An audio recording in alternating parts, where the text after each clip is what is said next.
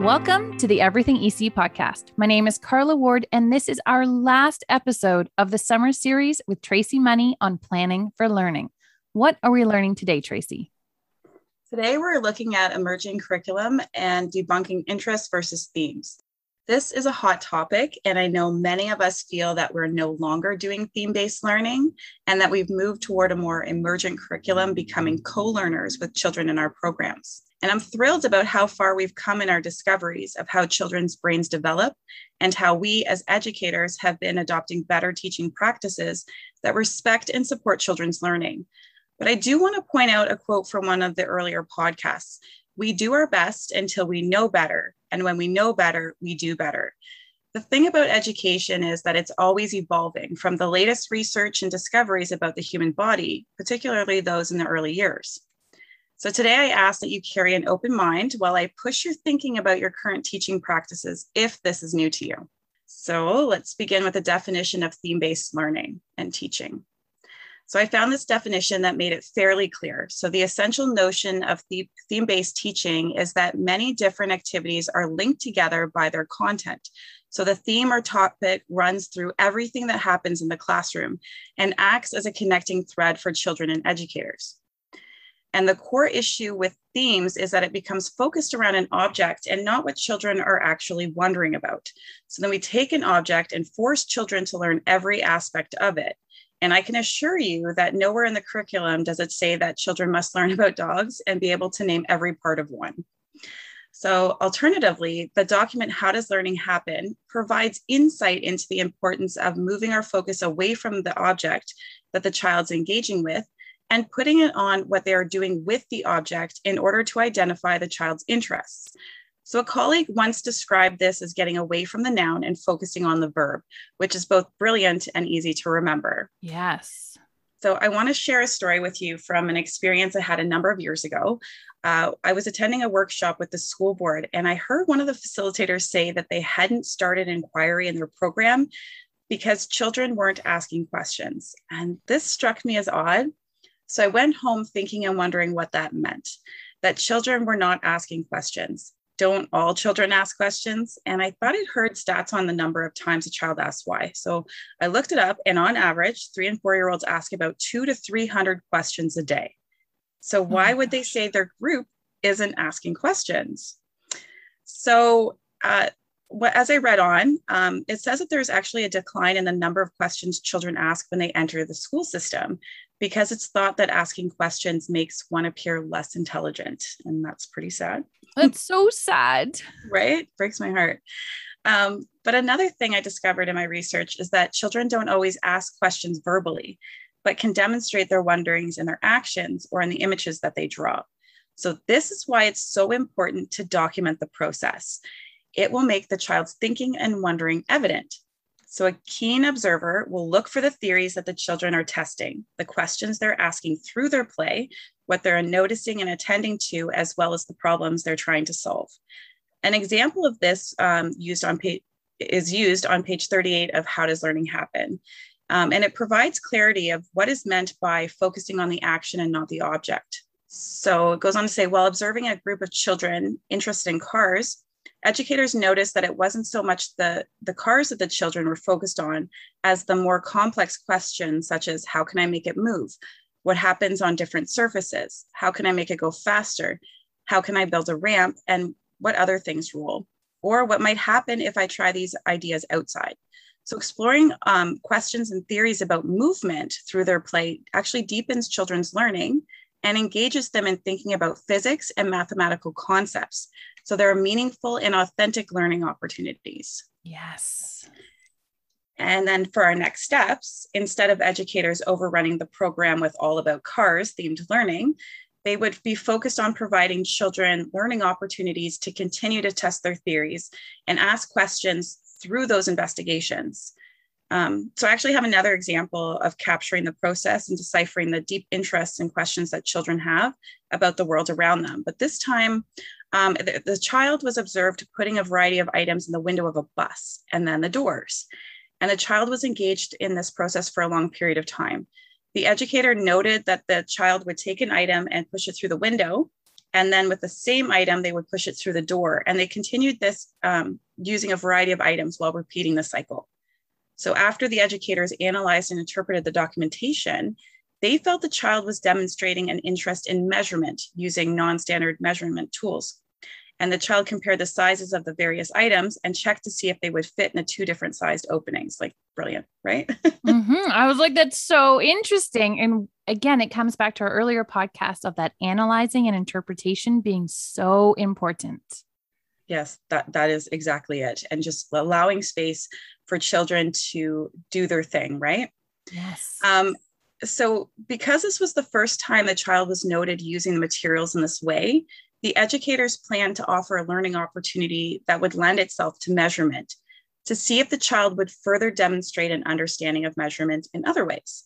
So helping the educators to determine if this was growth in learning or it was key learning that the child was demonstrating. So as I was analyzing and interpreting this documentation, I was actually able to identify an expectation from the kindergarten document. This is to demonstrate the connection from what you're seeing through your observations to the curriculum expectations that are being uncovered. So I chose DLMB, which is demonstrating literacy and math behaviors.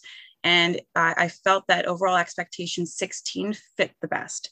So measure using non-standard units of the same size and compare objects, materials, spaces in terms of their length, mass, capacity, area, and temperature, and explore ways of measuring the passage of time through inquiry and play-based learning. Obviously not all those pieces, but some pieces of that. So observations of children engaging with their environment tells us a much more in-depth story, and it that offers answers to our questions about children's knowledge and understanding. So the educators plan to use vocabulary to help children become aware of their thinking, so that metacognition piece. And here it is evident that children have wonderings about the world around them, and they have rich opportunities for investigation and inquiry. This teaches children how to think and not what to think. As the educator exposed the children to different ways they can carry out their investigations through things like observations, collecting data, recording, sharing their findings, asking more questions, and connecting their learning to their prior knowledge and experiences. And if educators chose to just focus on the bus, they would proceed in leading a conversation about the children's wondering about the bus, being the noun, which really isn't authentic wondering or an interest. So as the other children didn't show an interest in buses, they're now being asked to make up questions about a bus. And I wouldn't have questions either. Right.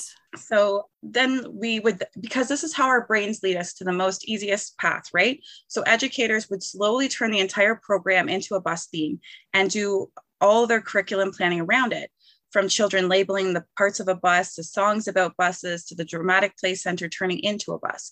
And this is theme-based teaching and learning. And then they would, we're not doing it to hurt children, obviously, and we're trying our best with it. But what happens is, because it's the easiest path, we sort of unintentionally do these things, right? So they took what they thought was a child's interest and ran with it and allowed it to take over the entire program. Oh, and I have so been guilty of this. I mean, when I started as an ECE, I've been in this field 16 years. And when I started out in theme. Play was not as big as it was now. And they didn't have as much research coming out into the childcare centers that we know now. And you would walk into our program and you would know exactly what we were studying. And I use the word studying because that's what it was. We were deciding as educators what the topic was going to be.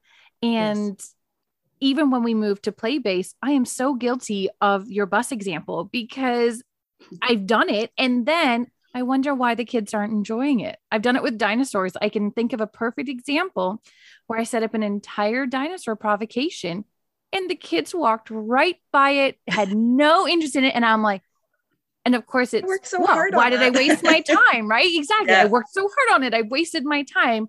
And that's when the burnout comes, right? Whereas if we take the time to observe, analyze, interpret, and then follow these steps, the result will be there. And I love that verb versus noun piece.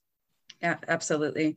And so many of us are guilty for that because we get tired, right? So, and then there are some children that are so engaged when those theme pieces come up, right? But we can't hold it to just for a few students and not all of our students, right? Yes. Education is for all.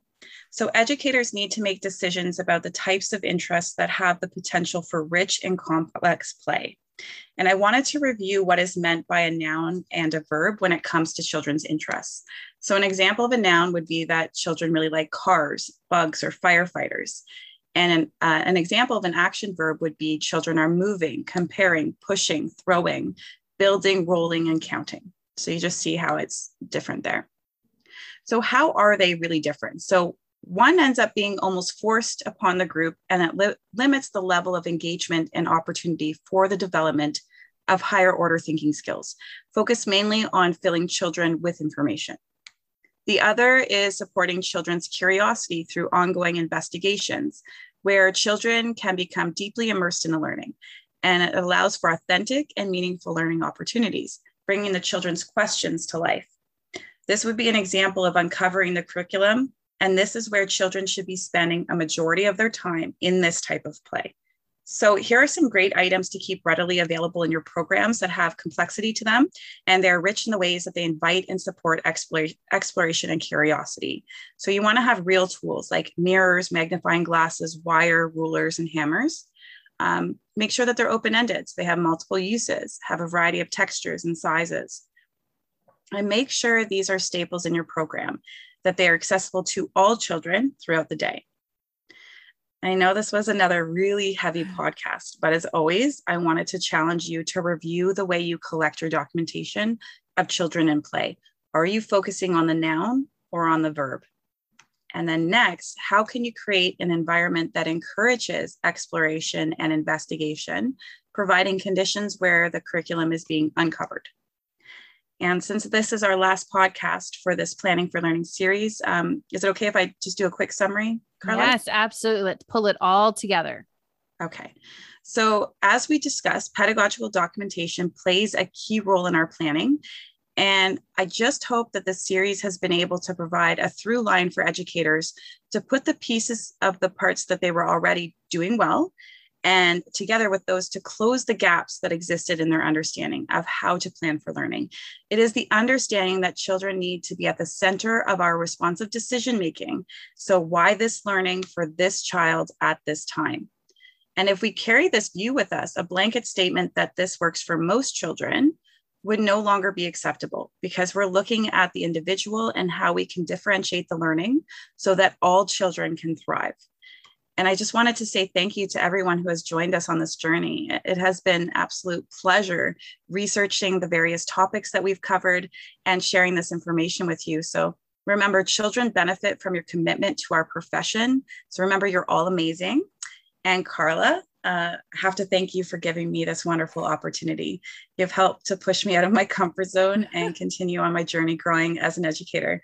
And your passion for podcasts and helping others is really contagious. And I am so grateful that you've come on this podcast. And I want to thank all the listeners who have sent us messages, followed us on Instagram, and engaged with us, and keep sending us those messages. We are here to support you as educators. We want you to be successful. And the real overarching theme here is play. Everything that Tracy has talked about over the last 8 episodes are all done through observing play, documenting play, analyzing and interpreting play, and putting it all together. So remember, play is important. So thank you so much for joining us over these last 8 weeks. And don't forget to send us those messages.